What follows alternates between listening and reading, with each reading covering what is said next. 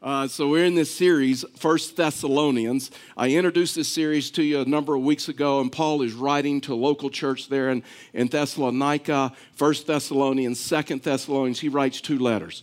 And so the title of this message is A Place of Encouragement. So Paul is trying to help this church understand what a church is, and that we get to listen in on that conversation, and then take some of these principles and apply them to our life and apply them to our situation.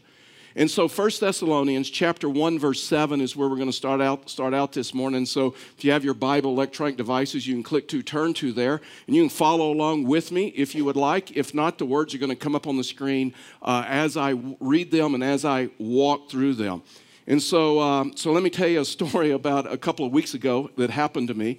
It was on the snow day. It was on the day when there was heavy snow and District 60, District 70 was closed. Our offices were technically closed because we had some employees that couldn't get in and some other things. And so as a result of that, it was just a really busy day for me. I had multiple Zoom meetings and in-person meetings and some Zoom meetings and emails to do and all of those things. And so in between meetings, I am quickly responding to emails and trying to, get my email box down to a manageable level. And I get one of those emails from Office 365. And it just simply stated that you're going to lose your password, you're going to lose access to your email today if you don't confirm your password. And so, you know what? I'm an idiot. And so I was busy, I was stressed, and I'm not making excuses, but I just did it. And so I typed in my password and said, because there's no way I can lose access to my email. This is ridiculous. I got enough to do today, and so can't deal with this. Typed in my password. They said, good to go, and so I went back to my different meetings, and I'm in a Zoom meeting with Pastor David and Justin and TA. We're doing worship planning, and we're sitting in this Zoom meeting, and as I'm in this Zoom meeting, our financial person, Veronica, texted me and said, hey, Pastor Charlie, I think someone's hacked your email. I think someone's emailing me. And I'm like, no way. And she goes, yeah. She said, it just doesn't sound like you. And they're asking me to move money to, put money in some account. And like, I literally freaked. I mean, have you ever had that happen to you? I literally freaked. That nervous sweat that just comes up. And I handled it in a very mature way. I looked at Pastor David and Justin on Zoom and says, I got to go. And I just hung up on them. And they didn't know if I had a medical emergency. They didn't know if I had a medical emergency. They didn't know if there was a crisis in the building or what. I just said, I just got to go. And so when you look at these things, right? When you look at these things as far as hackers, is the hacker's goal is to send you a fake email, impersonate somebody, not for your good, but for their good, to use you or to hurt you or to gain control over you in some way. This brings us to this topic that Paul is talking about today and that we're going towards in 1 Thessalonians. That Jesus talked about this issue, that as the second coming gets closer and closer, in others, his coming again, the rapture, as that gets closer and closer, guess what? There's going to be some Christian hackers, non-Christian hackers, that are going to present themselves as a fake Christianity or fake church. And he talks about, fact is, Matthew chapter 24, we'll get there in just a second to 1 Thessalonians 1, but here's what he said in Matthew chapter 24, verse 9. This is like Jesus talking.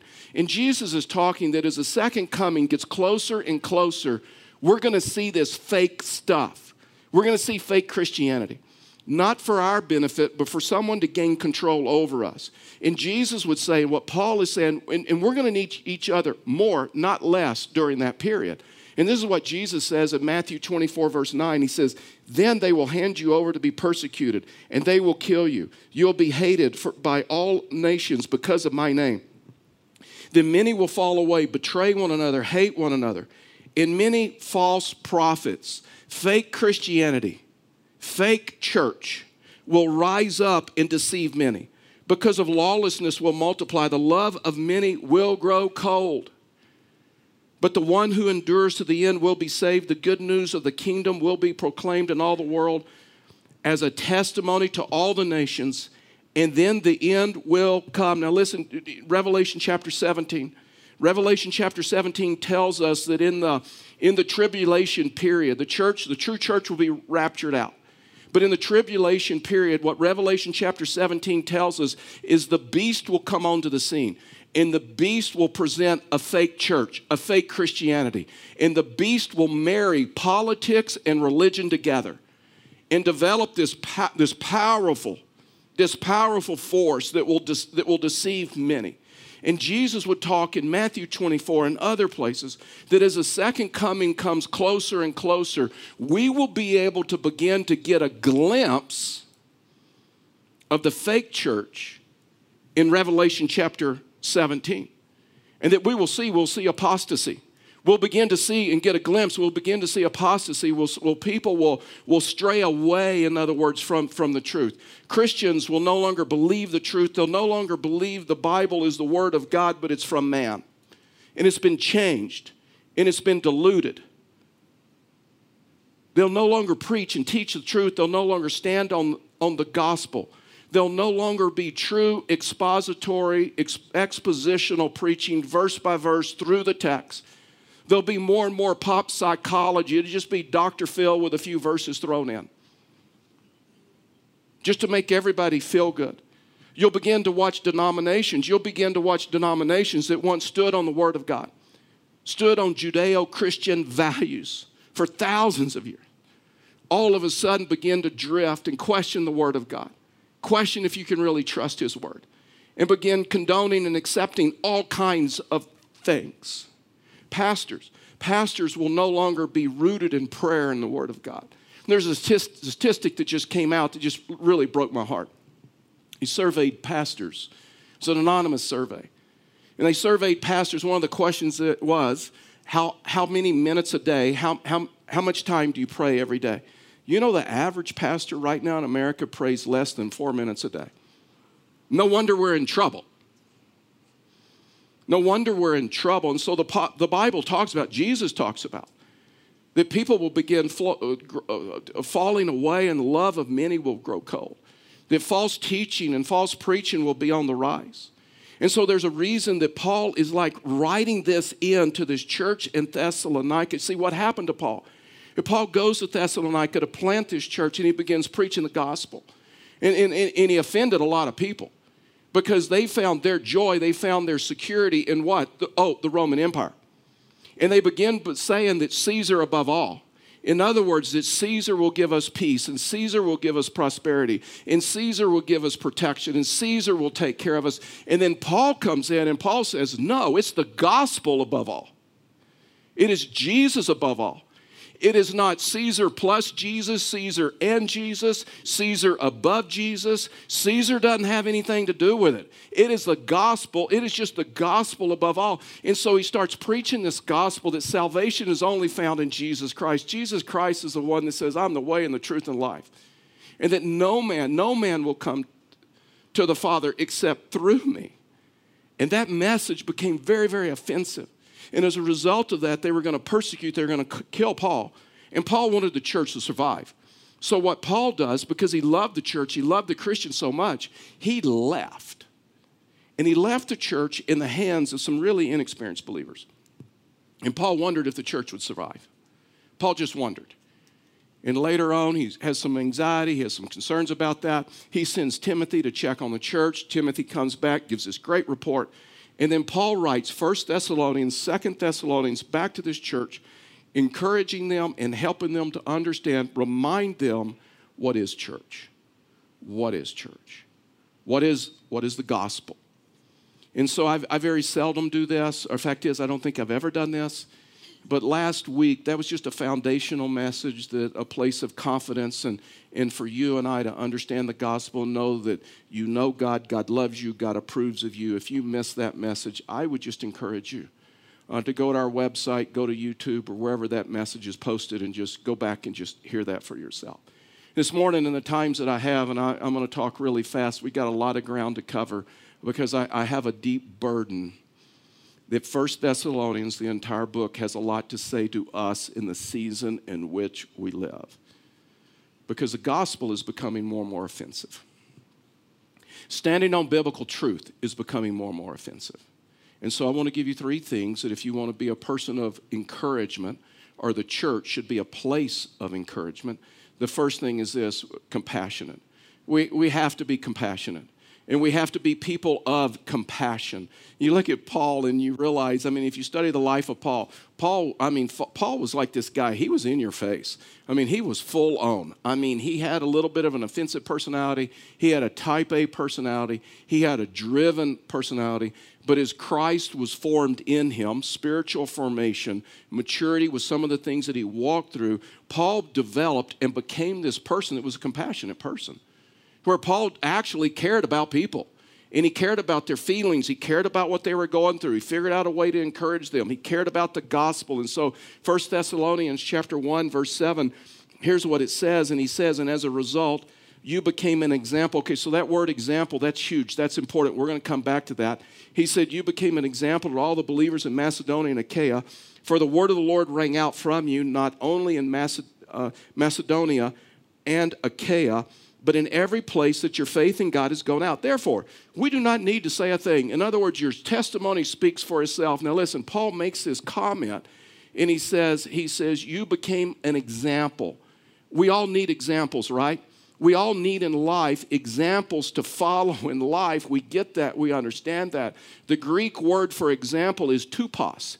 Tupos in the Greek simply means a type, a form, an example, a pattern to follow. So whenever I think of this word tupos, I always remember back to my mom and growing up. My mom was an amazing seamstress. My mom, she could sew anything. She was just an amazing seamstress. And so she would make, back in the day, people actually made their clothes. And so my mom would make her dresses, and she would make my sister dresses as well. And whenever my mom made a dress and wore a dress, people would stop her and say, where did you get that? How can I buy one? She was amazing. And so I remember going to the fabric store with her. And so you'd go to the fabric store and you'd go to a rack, and they had these packets of tupos patterns, and it'd have a picture of a dress and the type of dress. You'd pick out the dress that you wanted. Then you'd go pick out your material. You'd get your thread. You'd get your supplies. You would go home. And I remember as a kid watching my mom stretch out that material on a board, and then anchor it, and then take tupos, take a pattern, and lay over that. And then she would cut out the fabric, she would sew the fabric together, she would follow the instructions, and then at some point she had a dress. At some point she had the thing that she wanted to imitate. That's what Paul is talking about. Paul is talking about, guess what? Every one of us needs a tupos. Every one of us needs an example. One of the reasons that we need each other, we need an example to follow. We need to be around other people that have taken Scripture and applied it to their career and to their jobs and to their families and to their relationships. The writer of Hebrews writes this in Hebrews chapter 10, verse 24 and 5. He says, and let us consider one another. In other words, let us be compassionate, to provoke love and good works, not neglecting to gather together as some are in the habit of doing, but encouraging each other all the more as you see the day approaching. Now listen, just a little bit of a New Testament lesson. That word, or two words, you see the day. Some translations, the day is capitalized. Some translations it's not. But in the New Testament, whenever you see the word the day, what is that referring to? It is referring to the second coming of Jesus Christ. As you see the day approaching, as the coming of Christ gets closer and closer, we need tupos, we need examples, we need each other more and not less. We need each other's example. I don't know why it is. But sometimes when we go through crisis and difficulty, we just pull away. And sometimes we pull away from the very people that can help us, right? I'm in this Zoom call with Justin and with Pastor David, and I'm having an email meltdown. And fortunately, Veronica is way smarter than I am. She already knew it was fake. And so I take and tried to figure out how to fix this on my own and couldn't do it. And so I texted Pastor David and Justin, hey, jump back on Zoom. And so they get back on Zoom. They're like, are you okay? And I go, yeah. And I told them the story. And I shared my screen with them. And they walked me through the process of how to correct the problem. I needed community. I needed people that I could follow their example. Can I just tell you this? And listen, let me tell you this. This is with all love. And Paul made a statement later on in 1 Thessalonians, we'll actually read it, that the reason he did anything was for your benefit, not for his. And I'm telling you, this is for your benefit. And you guys know, I love you. I deeply love this church after 27 years here, and we've walked through a lot of stuff together. Man, we've walked through celebration. We've walked through great times. We've walked through some hard times together. We've done weddings. We've done funerals together. We've done baptisms and baby dedications, and all. I love you. But there's some in this season of COVID have fallen out of the habit of gathering together. About 700 to 800 people watch us every weekend online. And for those of you that are online, I just want you to know we love you. We need you. And you know what? You need us. I have testimony after testimony after testimony of people that haven't been here in a while, and they come back and they says, oh my word, you cannot get this stuff at home. It is not the same watching online. You know why it's not the same? Tupas. We need examples. We need to worship alongside of people that we know have stayed faithful to him in difficult times, and continue to praise him and continue to worship him. And listen, let me tell you something. If you're staying at home because you're ill, because you're sick, because you have some underlying health issues and it's a risk of coming back, by all means stay at home. But if you have fallen out of the habit of gathering together, I just want to tell you, you need us and we need you. And Paul is talking about this issue of just gathering together. I mean, like every other area of life understands the power of being in the room together, right? I mean, today's Super Bowl weekend, and so I don't know who you're cheering for, and I don't know if it even matters. And so the Cowboys or the Broncos aren't in, but... And so football knows, right? Home field advantage. Football understands home field advantage, that the team that is playing at home has an advantage. Why? Because of familiar circumstances, because they're fans. Guess what? Tupas. The fans are in the stands, and they're cheering, and they're encouraging them, and they're supporting them. That's why the Super Bowl is always played on a neutral field, to where nobody has the advantage of home field advantage, except for the last couple of years, right? I mean, last year, the Super Bowl was planned in Tampa Bay. The Tampa Bay Buccaneers won because they had home field advantage and Tom Brady. And so, right? And so they won. Then a crazy thing this year, it's being played in L.A. Guess what? The Rams have home field advantage. And so we'll see how that story plays out in a little bit. Well, the NFL is concerned about this because the Super Bowl is supposed to play at a neutral field. And so they're discussing and making decisions. Do we have alternate sites that if there is a team that's a home team, do we move it somewhere else or whatever? And so I had a friend that goes to our church, and he sent me a meme that said, hey, listen, the NFL is really concerned about home field advantage in the Super Bowl, that every time it's planned in a city, it's like that home team is playing in it. And it's happened over the last couple of years. And so I know a way that we can change that. Just plan for the Super Bowl next year in Cowboy Stadium, and there's no way the Cowboys will be in it. He's now looking for another church. And so, so sports knows that, right? I mean, support groups. That's why we do soul care. That's why we do soul care. Tupas, we put people in the room that have walked through the loss of a loved one, some hurt, some pain, that can understand each other. Why? Because we all need an example to follow. I mean, right? If you're a person that exercises, I can only read about that, but it helps to have an accountability partner, right? Someone that can spot you, someone that can ask you some questions, someone that can show up at the gym with you because of the power. See, this is what Paul's talking about. This is what Paul is talking about. In 2 Corinthians 1:4, it says, he comforts us in all our afflictions so we may be able to comfort those who are in any kind of affliction through the comfort we ourselves receive from God. So he's talking about this issue that we got to come to this place as become tupos, example. As God has comforted us, guess what? We comfort others with the same comfort that we receive from him. So the first thing is this, is compassionate, but the second thing is this, is considerate. Not only are we compassionate, but we're considerate of others. We consider how someone else feels. We consider how someone else needs. 1 Thessalonians chapter 1:9, the scripture says, for they themselves report what kind of reception we had from you. How you turned to God from idols to serve the living, true God. A considerate person is a perspective person. I mean, when you look at this, he's talking about testimony, that you turn from your idols and guess what? You now serve the living God, Jesus. Jesus is not dead. Jesus is alive. And Jesus sits at the right hand of the Father. It's the gospel. And so Paul was aware of this new church. He understood the challenges of this new church.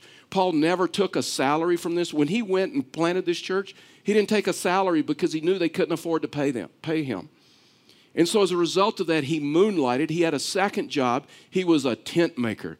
Now you know where his example tupos came from. He needed an example, a pattern to put a tent together, and he understood how this fit into the Christian life. He was also considerate of how they felt and the things that they were going through when by preaching the gospel and saying Jesus is over Caesar and all of those other things, and they began to attack him, the community, that Paul left and went somewhere else so he wasn't a distraction of what God wanted to do there. And so a good encourager in life is just somebody that is considerate about how someone thinks or someone feels.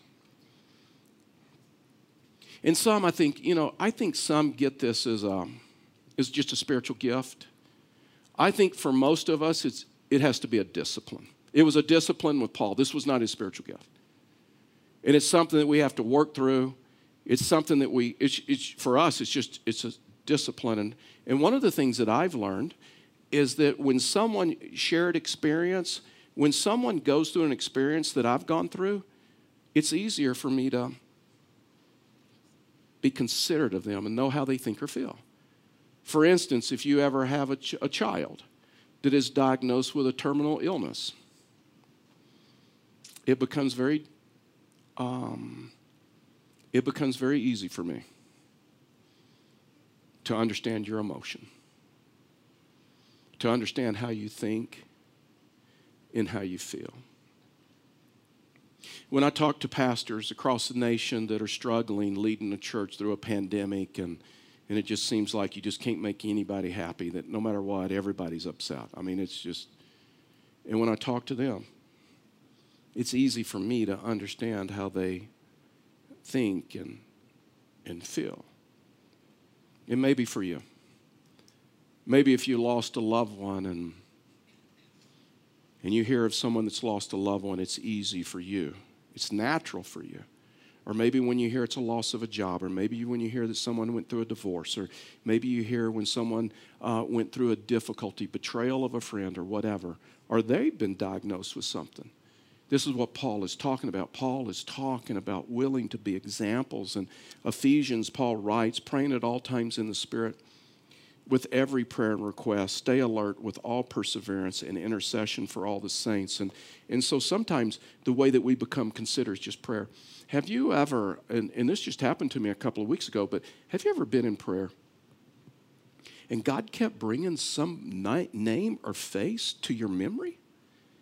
And you haven't talked to them in weeks. You haven't talked to them. You may not have even thought of them in weeks. And all of a sudden, you cannot get that person out of your mind. You cannot get their face out of your mind. And you begin praying for them. That's the Holy Spirit. And then you call them and say, hey, what is up? And they tell you about something they're going through.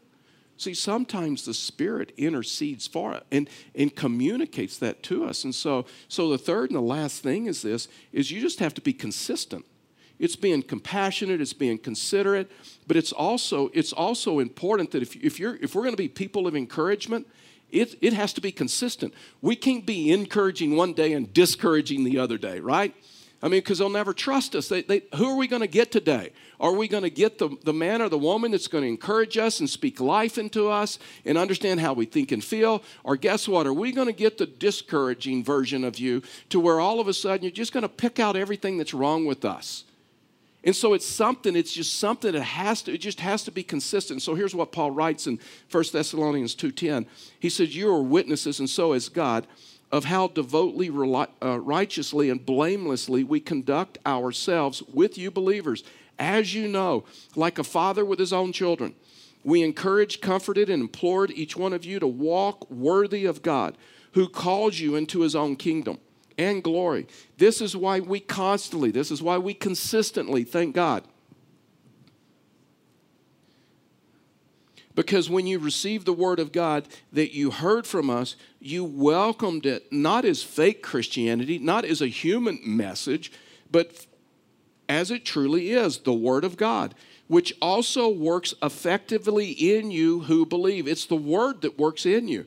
For you, brothers and sisters, became imitators. Now that he's upped it, he says, you were once examples. Now you've taken it to a whole nother level. Imitators of God's churches in Christ Jesus and in Judea, since you have also suffered the same things from people of our own country, just as they did from Jesus. And so Paul begins talking about discipleship. He begins talking about this progression. For my mom, I mean, she got to the place to where she didn't need an example as much as she once did in sewing because she became a really good seamstress. I mean, she could put something together just off of a picture. And so what Paul's saying is in discipleship, at first we're more dependent on examples, and then all of a sudden we come to the place, Christ being formed in us, we become discipled, we become mature in the faith, and guess what? Now we can become an example. Now as we imitate Christ, people can imitate us. Not that we're perfect, but as we take values and place them in our life, because, I mean, when you look at this, right, it's really discouraging when you see a Christian fall. It's really discouraging when you see a person of faith and they just fall. But the opposite is true. It is really encouraging when you see a Christian go through deep opposition, deep hurt, deep pain, deep loss, and they continue to worship, and they continue to follow, and they continue to trust. That's why Paul said in 1 Thessalonians 2:11, he says, as you know, like a father with his own children. It was a picture that life is not your own. It was a picture of just like a good father will parent his children and his life is no longer his own. Listen, I had this false belief, and this will not be encouraging to you that are raising young families, I promise you. But I thought early in my life, early in parenting, that once I got my girls out of the house, I no longer would have to parent them. And all the older parents said what? Amen. You knew it, right? You figured it out too, right? And sometimes it takes more parenting because it's harder. You kind of lose control. You can't put them in time out. And they don't listen to you like they once did. They think they know better. And Paul is talking about this issue that life is no longer your own. And he talks about this issue about that sometimes being imitators and sometimes being examples, life can get weary. And he said, let us not get tired of doing good, for we will reap at the proper time if we don't give up. Therefore, as we have opportunity, let us work for the good of all, especially for those who belong to the household of faith. Paul was compassionate, he was considerate, he was consistent. But isn't it true? Sometimes we can feel like giving up. We can feel like, is it doing any good? Are they even listening? Are they even responding? And Paul says in the latter days, there are some that are going to lose heart. There are some that are going to drift away. But he went back to encourage them, but says, hey, guess what? If you don't give up, you'll reap a harvest. If you don't give up, there is a blessing awaiting you. See, it is okay to struggle, but it's never okay to give up. Just never okay to give up. We need each other, just like I needed Pastor David and Justin to help me through this whole internet inbox hacking deal. We need each other. And so Paul gives three things. if you're going to become an encourager, if you're going to be a place of encouraging, the first thing is you have to be specific. You have to be specific. And so there's a word that is just overused, I think, in Christian circles, and that's like this issue of transparency, that where you just need to be transparent. Well, here's what I've learned. People would just be transparent in areas that they want to be transparent in. They may hide some stuff. And so transparency is not the word. You know what the word is, the biblical word? Just be authentic. One of the ways that we encourage each other, just be real. Just be who you are. Just be authentic about your life. And so there's a mentor of mine. He's now deceased, but there's a mentor of mine that a preacher had a really large ministry. And I mean, he's just bigger than life to me. Him and his wife, on 2 different occasions, came to Pueblo. They spent a week here. He preached here a couple of times, and they just mentored and poured into Karen and I. And so one day, he was here. He's in his 80s. He's 83 at this point. And so he had rented a Dodge, a Chrysler, 300. And so he decided he wanted to see how fast it would go. And so I said, I'll go with you. And so we went out to Beulah Highway to Beulah, and I mean, it's just, like this. And we're coming back, and so I looked over at him, and I says, hey, I said, man, I just need to let you know, I just feel so inadequate. Every time I preach, I feel like I missed the mark. I mean, I can go through the words I mispronounced or things I should have said or could have said better, and I never walk off the platform and go, nailed it.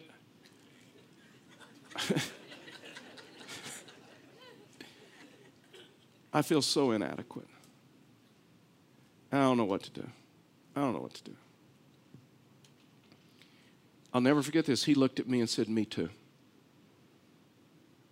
Me too. I'm like, what? He's preached for Billy Graham before. I'm like, what? He goes, Charlie, that haunted my whole ministry. He said, I started having reoccurring dreams that the night before I'd preach, whether it was in our church or a really large event, that when I'd have these vivid dreams that when it was my turn to preach, I'd look down and I'm just in my boxers. Or I couldn't find my Bible. Or I couldn't find my notes.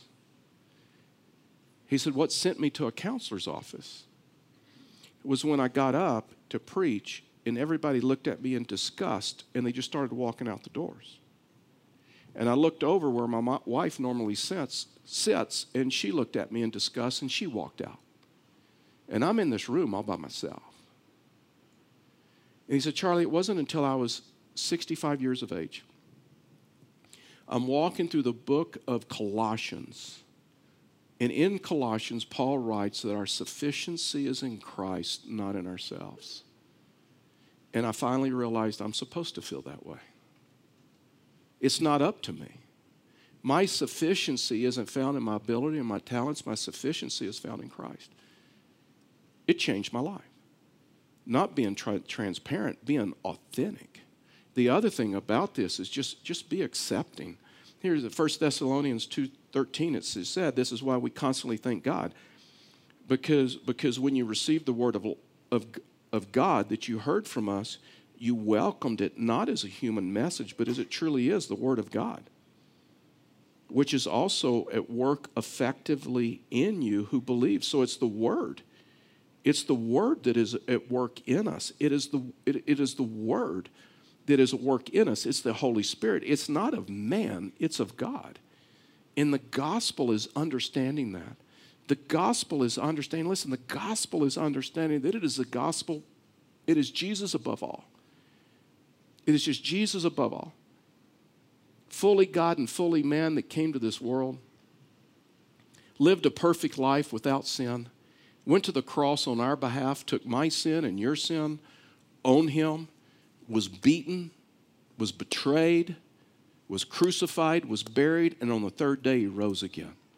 And because of that, we have forgiveness of sins. This is why he writes, and we'll close with this verse, but this is why he writes in 1 Thessalonians 1, verse 5, he says, and you yourselves became imitators of us And of the Lord when, this is crazy, in spite of severe persecution, you welcome the message with joy from the Holy Spirit. Now listen, as Americans, I'm just telling you, you're speaking as Americans, we do not put severe persecution or affliction and joy together, right? We don't put those two things together. I mean, the Christian life is like railroad tracks. I've talked about this, to where we can have good stuff and bad stuff happening at the same time, and it's navigating between the two. So as Americans, just as Americans, we would never put joy in opposition, persecution, affliction, difficulty together. Fact is, the American dream, right? American culture is joy, is free from affliction, is free from persecution, is free from difficulty. The only way, what the American dream is, the only way that you and I have joy is that we have no pain, we have no difficulty, we have no hurt in our life. But to these believers that Paul is writing into there in Thessalonica, these believers did not have much joy in relation to their circumstances, in relation to Caesar, in relation to the Roman Empire. And Paul is talking about this joy that the world cannot give. And Paul is talking about this joy that is not offered through politicians and government and movies and athletes and movie stars and models and all of those other things. Paul is talking about this joy that is just simply found in the gospel, that is the work of the Holy Spirit, Christ in you. This joy that comes from peace with God.